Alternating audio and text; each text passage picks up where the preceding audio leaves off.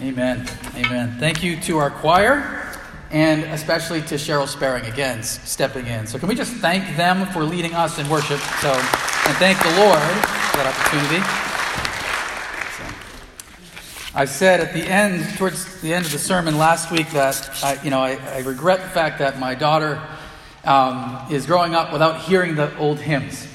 Be careful what you say in this sermon, because the Lord will hold you to it in a good way. All right, Romans 15, 22 to 33. Romans 15, 22 to 33. We're coming near to the end of the book of Romans. There are 16 chapters. The plan is to be in Romans for about 2 more Sundays. Lord willing, anything could happen.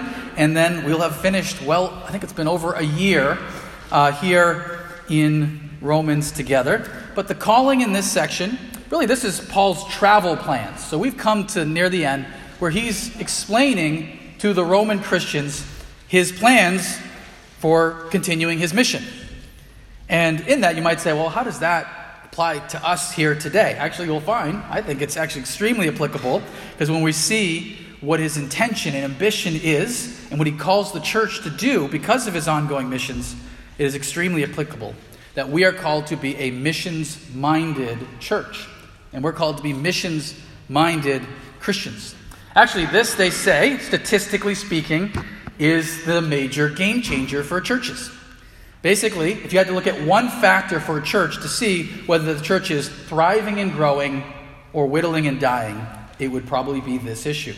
Is a church outward focused, missions-minded, or has it grown to become inward focused? And what happens to churches sometimes, and you see this, is that over time, the people who are part of that church only get concerned with making sure the people who are part of that church are happy and kind of shut the outside world out a bit, and that church is usually on its way out unless something major happens. Whereas churches that are looking to impact the community, obviously, you also want church health, and you want people who are in the church to be well ministered to, but are also looking outward to the community and to the ends of the earth, and bringing the gospel to the ends of the earth, tend to be thriving and growing.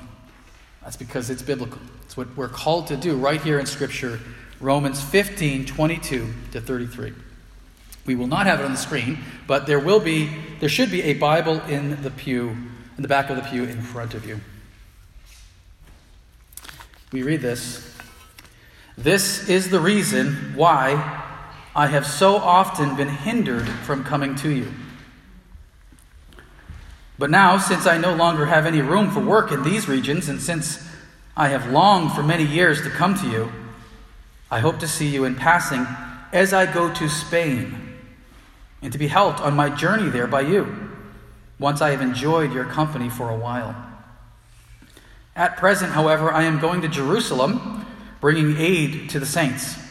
For Macedonia and Achaia have been pleased to make some contribution for the poor among the saints at Jerusalem. For they were pleased to do it. Indeed, they owe it to them. For if the Gentiles have come to share in their spiritual blessings, they ought also to be of service to them in material blessings. When therefore I have completed this and have delivered to them what has been collected, I will leave for Spain by way of you. I know that when I come to you, I will come in the fullness of the blessing of Christ. I appeal to you, brothers, by our Lord Jesus Christ and by the love of the Spirit, to strive together with me in your prayers to God on my behalf, that I may be delivered from the unbelievers in Judea, and that my service for Jerusalem may be acceptable to the saints, so that, by God's will, I may come to you with joy and be refreshed in your company. May the God of peace be with you all. Amen. This is the word of the Lord, and may God add his blessing to the proclamation and the receiving and application of his word this morning. I know you don't have it on the screen, but here's where we're going, that Christians are called to be missions-minded. 22 to 24, missions-minded means a global Christian perspective, 25 to 29, missions-minded means making generosity a part of your life, talking about the offering to the saints in Jerusalem. And then 30 to 33, the final section, missions-minded means taking prayer very seriously. So the first thing here is 22 to 24, a global Christian perspective. As Paul lays before these Roman Christians his travel plans, notice how he starts. This is the reason why I have been hindered from coming to you. What's the reason? You got to look at the previous section. Those who were here last week, you may remember Paul said, I don't want to build on another's foundation. His ambition, his calling from God is to basically bring Christ to a place where Jesus' name is not yet known. Frontier missions. To go where Christ has never been heard. Once there is a Christian witness in that area, a foundation has been laid. And once the foundation is laid, Paul says it's now someone else to go and build on that foundation. I'm moving on to the next region. So he says, that's why I haven't come to Rome. The gospel's already come to Rome. I'm in an area in Asia Minor here where there are plenty of places where Christ was not yet known. However, things have changed. Verse 23. But now, since I no longer have any room for work in these regions. Now his point is not that, of course, every individual has now become a Christian in that area. Not even close. Probably not even 5%. His point is that there are now good churches established throughout this Asia Minor area, and it's time for me to move on. My calling, go establish new churches. Other people continue to build on that foundation. I said this last week, but my calling, I believe, is to build on another's foundation. The Pilgrims and Puritans who came here, Hezekiah Smith who founded this church, at least until God moves me on, I have no problem with that. That's my calling. Others are called to the frontier mission field and to bring the gospel where it is yet to be known. So since he's done with that area, it's time to move on to somewhere else.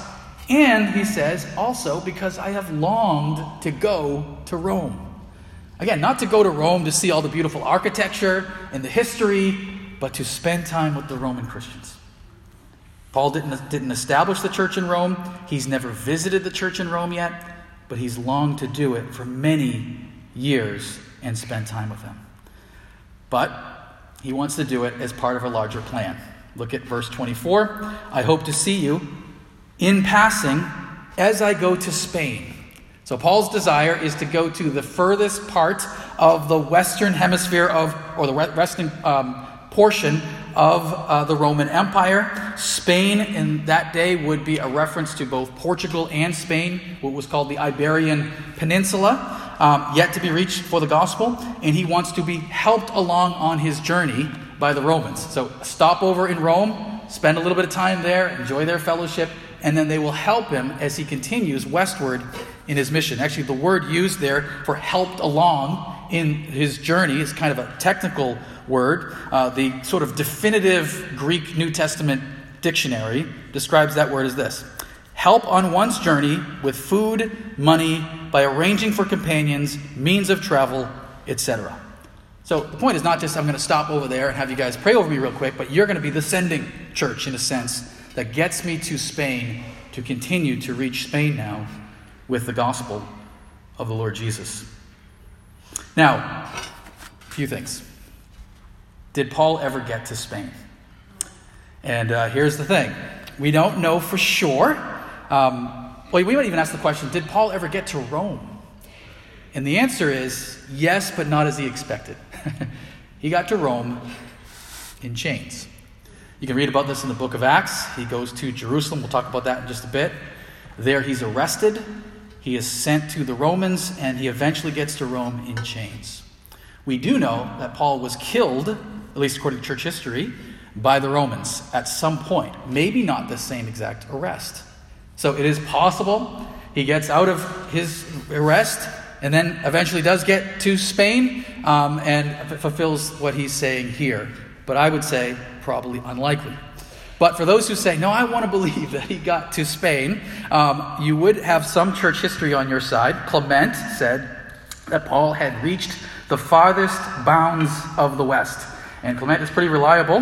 The farthest bounds of the West would be a reference to the Iberian Peninsula or to Spain. And Clement is backed up by a couple documents, the Acts of Peter, not written by the Apostle Peter, and the Muratorian fragment. So it's possible, especially for you Latinos and you who wish that Paul made it to Spain. He might have. We don't know for sure.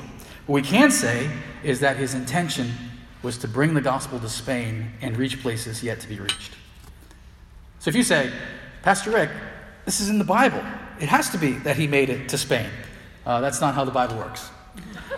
But Paul is writing a letter, and he's expressing his intentions.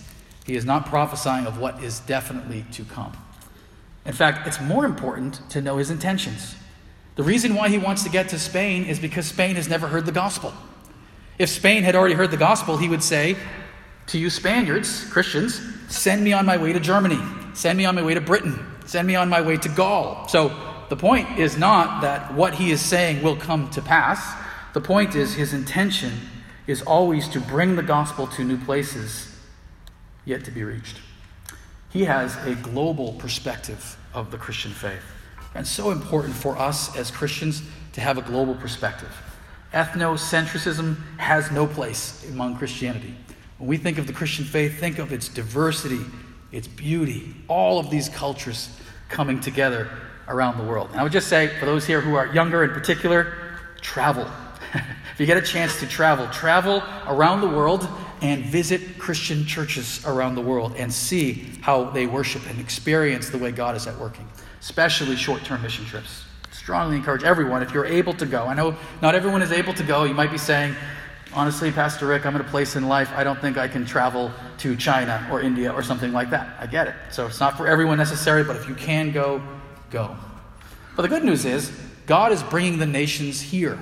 So very different than most parts of the world, we are, of course, a rainbow of cultures here in the United States. And what a blessing that is then, to see the diversity of the kingdom right here. Martin Luther King Jr. once said that Sunday at 11 o'clock a.m. is the most segregated hour of the week. And he did not say that with pride. Rightfully pointing out there's something wrong with the fact that we get into our little ethnic or racial camps on Sunday morning. The picture of Christianity is every tongue and tribe and nation represented in our worship and glory. And that may mean making certain sacrifices. We don't always get what we want, right? We don't always get the style of worship we want or whatever. Being willing to say, how do we be united even among our differences as Christians? But also, how do we continue to reach those places yet to be reached? That's kind of his main point. Global Christianity says there are still cultures, there are still people groups on this planet who don't know Jesus. And we need them to hear the good news about Christ. And you might say, there can't be that many of them, right? With the internet and with how many people hear television and so forth, we got to be pretty much done reaching the world. Sorry, we're not that close, actually. There are, according to the Joshua Project, which is a great missionary organization that kind of tracks these very things, and you may have heard these numbers before, but it's a good reminder, 17,428 people groups. How do you define a people group? Probably has to do with language, religion, and sort of unique cultural practices. The people group might be multiple millions, it might be 10,000. Depends on the uniqueness of that group. 17,428. Out of that group, unreached, which means there is no viable gospel witness, no Christian church that exists among them.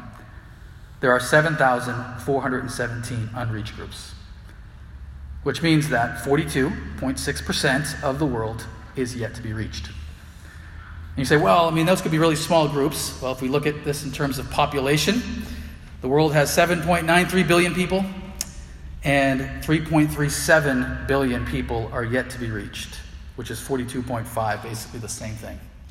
There's a lot of work to be done.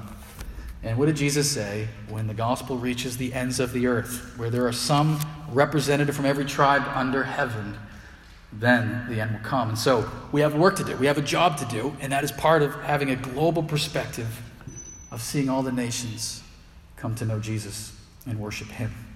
I remember hearing this neat story from a missionary. So they were trying to reach this relatively foreign, this very different tribe that didn't have bread. So they didn't have grain that they crushed into flour that they made bread with. So they're translating the New Testament into their language, and they come to the passage where Jesus says, I am the bread of life. How do you translate I am the bread of life into a culture that doesn't have bread, right? What they did have were yams.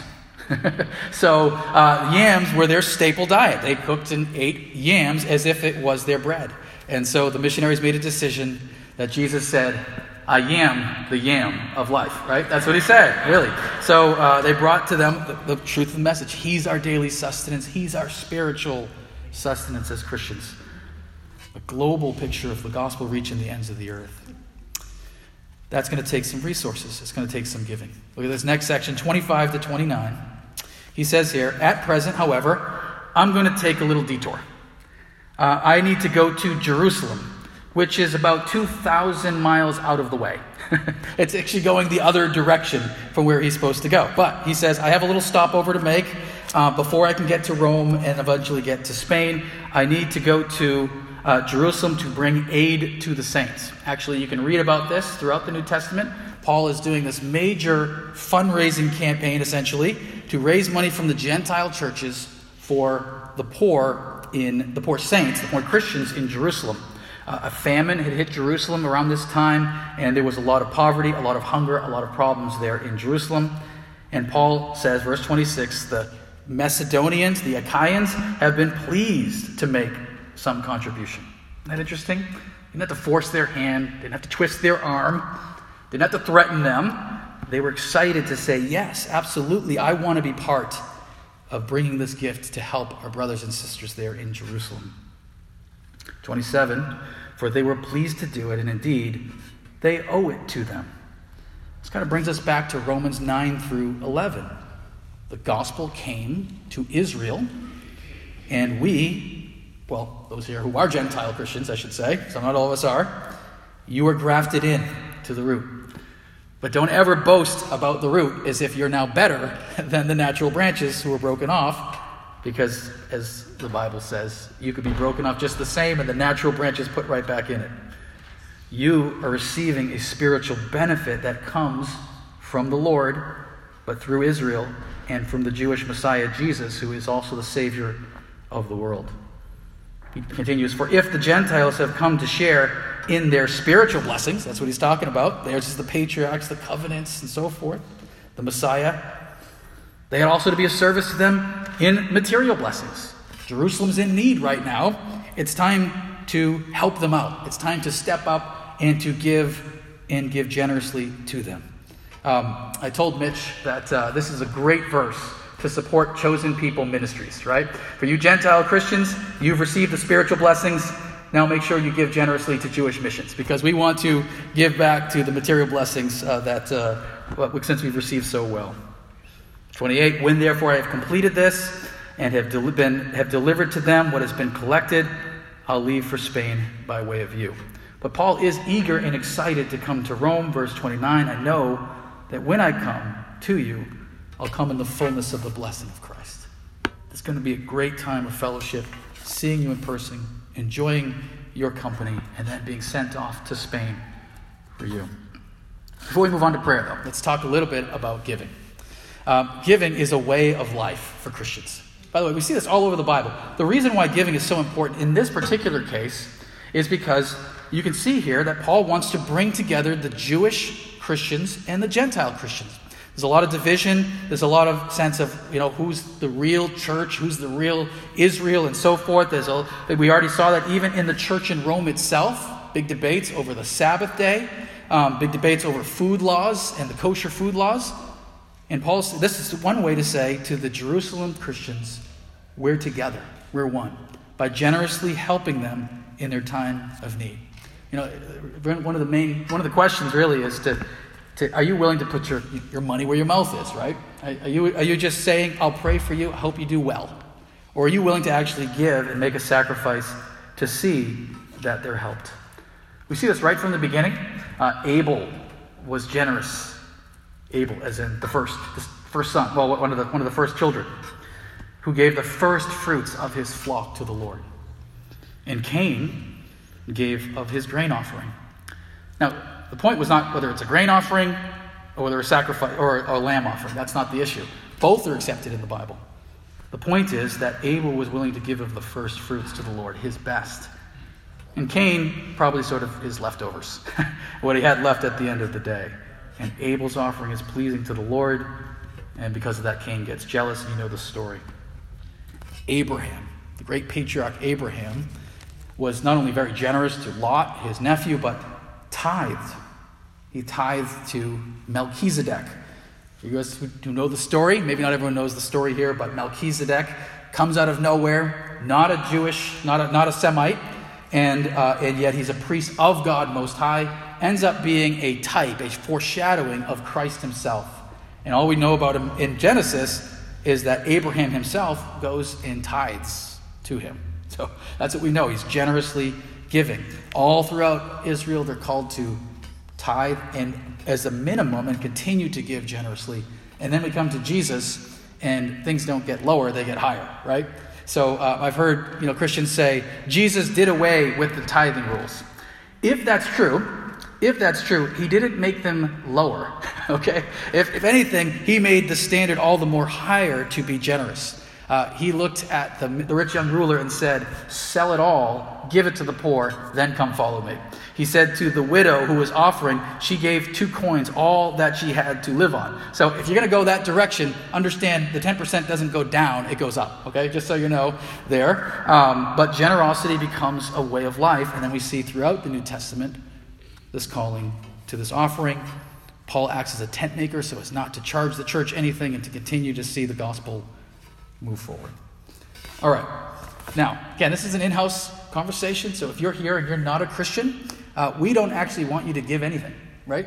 That's not the point. We don't want you to see this as in any way a works thing, but for Christians, it becomes a way of life. I encourage you to tithe. Now, if you lost your job, whatever, okay, we get it. This is not a rule. It's not a legalistic standard. It's a biblical principle. And the biblical principle is to give regularly to the work of the kingdom. Yes, God could choose a different method, right? Could have had the church in Jerusalem find some big gold mine and that funds the gospel to the ends of the earth. It's not his plan. His plan is for his people to continue to give generously to see the gospel reach the ends of the earth, because it does something in us that we need. You say, how much am I really supposed to give? If you don't like the tithe thing, I like what C.S. Lewis said. Lewis said famously, I do not believe one can settle how much we ought to give. I am afraid the only safe rule is to give more than we can spare. We always say, well, give what you can spare. Give more than you can spare. In other words, if our expenditure on comforts, luxuries, amusements, etc. is up to the standard common among those with the same income as our own, we are probably giving away too little. It should hurt. It should be a little bit of a sacrifice. It should be, I don't get that Starbucks coffee this week that I really wanted. I don't get to go to dinner this week. I'm willing to make a sacrifice to serve and give generously. And then I would encourage you, above and beyond your tithe, to support ministries and missions and charities. By the way, I know some people say, I only give to Christian ministries. I think that's a mistake. I think we need to let the world know that we are generous to all who are in need. Not we just take care of our own, but we are willing and always ready to give and to give generously. And we have a generous church. And I want to thank you for that. And as you continue to give, and give generously to the work of our church here, and to missions around the world, we get to celebrate a long history of reaching the nations through generous giving. This church gave to Adoniram Judson. Adoniram Judson was the first missionary. Talked about Charlotte White being the first female missionary. The first missionary in the modern missions movement was Adoniram Judson.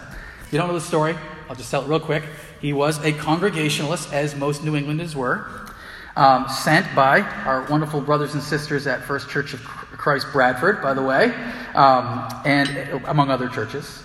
He gets on the boat ride, and this long, arduous boat ride to Burma, he starts reading the Bible and realizes he's a Baptist. He believes that infant baptism isn't correct, that you're supposed to get baptized as a believing adult, and so he has to, in all honesty, write his churches and say, by the way, I'm here, I've arrived safely, but I'm now a Baptist. And all the congregational churches said, then you no longer get our support, and they all dropped him. That was just the way things were done. So, what happened? Baptist churches took up the slack. Among them was First Baptist Church of Haverhill. Neat history, right? And of course, we support many missionaries throughout the ages. God's mission to reach the ends of the earth is through the faithful and generous contribution of his people. That's not the whole picture. We need to pray. Notice the emphasis on prayer, 30 to 33. I appeal to you, brothers, by our Lord Jesus Christ and by the love of the Spirit. All right, you can't get any more higher than that, right? That's 2/3 of the Trinity, okay? You say, where's the last third? We'll get to that in a second. I appeal to you by the Lord Jesus Christ and by the love of the Spirit of God to do what? To strive together with me in your prayers. The ESV Expository Commentary writes this: strive together refers to the hard work and intentionality that goes into concerted prayer, sustained over weeks and months. He's not saying, just make sure you say a quick prayer before you go to bed. Strive in concerted prayer for me. This is what this mission, this life is all about until Christ returns. That we are getting the gospel to Spain and then onward to the rest of the world. Pray and pray seriously about this. In fact, he gives them very specific prayer requests. Let's look at those. Pray, strive together in your prayers to God. There's, by the way, the third part of the Trinity. Pray by the Holy Spirit, through Jesus Christ to God the Father. 31, that I may be delivered from the unbelievers in Judea. Pray for my protection. Not only for Paul's sake, but for the sake of the mission. And that my service for Jerusalem may be acceptable. That Jerusalem Christians would accept this gift. That they would take it for what it is, an act of unity, an act of saying that we are together helping and encouraging one another. And then thirdly, verse 32, so that I will be able to come to you and be refreshed in your company. Now this is a great test case for prayer. Why? Because let's see how these were answered. He said that the Lord would protect him from the unbelievers in Judea. Was that answered? Yes and no. Paul didn't get killed in Judea, so yes, he stayed alive, but he was arrested and put in chains. Ultimately, our prayers are laid before God and we trust him in his perfect will. What about the second one? That this gift would be acceptable to the saints in Jerusalem. Most likely it was. They took the gift and were able to use it. And ultimately, yes, I think there was a spiritual unity. But at least immediately it didn't get answered very well. Again, the church in Jerusalem, there's an uproar right there. And they're the ones who hand him over ultimately to the Romans. And thirdly, that he gets to Rome and is refreshed. Well, if you count his imprisonment in Rome, chained to a Roman soldier, he gets there. Not sure how refreshing that was. Prayer is not a cosmic candy machine where you put in your 4 quarters and you get to pick whatever you want and God has to answer it the way you asked it. That's not how prayer works. Prayer is our petition before a loving Father who is also the sovereign Lord. And things are not guaranteed to go our way. We're guaranteed that God hears our prayers. We're guaranteed that God will work all things together for our good, but not that everything turns out exactly as we had hoped for. Sometimes it does, but this was not a failure. They prayed, and God's will was done. He ends by praying for them, verse 33, may the God of peace be with you all. Amen. Friends, we need to take prayer seriously as a church. Thanking God for all that he has provided. There's something about counting your blessings, right? Taking the time to consider carefully how God has answered prayer and celebrating those answers to prayer. Confessing our sin, not because we gain forgiveness by confession, but just like recognizing your sin before a loved one sort of puts it out in the open and brings about sort of clarity. So we do the same on a daily basis. Confess your sins to the Lord. Recognize Christ's sacrifice as a sufficient payment for that sin. Worship or adoration, spending time just praising God for who he is. And yes, supplication, which is called asking, petitioning for God for things. I had one Christian friend one time who said, I don't like to petition, I don't like to ask God for anything because I feel like he's given me enough already. The problem with that is God tells us all over the Bible to ask him for things. He wants us to show our dependence upon him. We need things. We have a dependence upon him. By asking God for things, we are showing our dependence upon him And God tends to bless that. God has been so gracious to us as a church to hear and answer prayer. Let's continue to ask God. As the book of James says, you do not have because you do not ask God. And when you ask with wrong motives, that you may spend it on your pleasures. So let's ask, and ask with right motives, for the glory of God and ultimately trusting his perfect will. Christians are called to be missions-minded.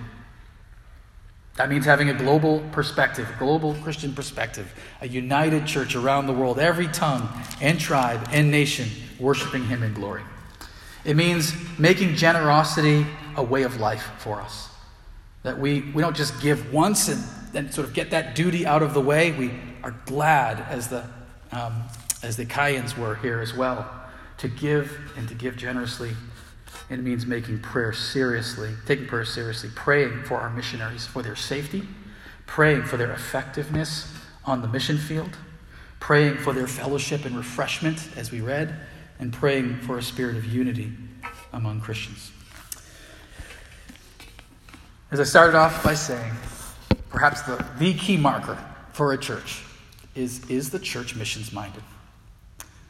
Now, we're doing pretty well because we're 250-something years old, and hopefully we're not allowing our church to become all focused inward. Instead, we want to do evangelism. We want to reach out to our community.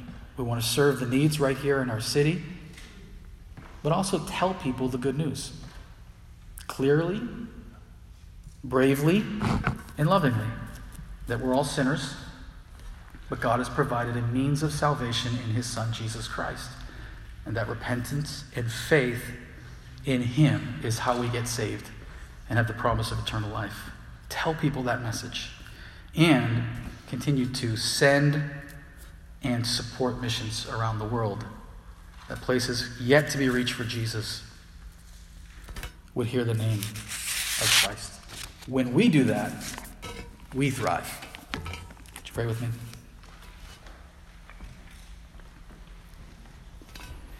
Gracious Father, thank you for the encouragement of the word this morning. How firm a foundation for us in Christ that we have in the word. Help us, Lord, to be missions-minded, individually as Christians, to keep our eyes on the global work of God around the world and the spiritual unity that you call us to live lives of generosity. Let it just be part of our life, and to pray. Take prayer seriously and trust that you hear and that you answer us. In all this, Lord, we know that you lead us by your Spirit in his very presence with us. In Jesus' name we pray. Amen. Would you stand? And we're going to sing our final and closing hymn, He Leadeth Me.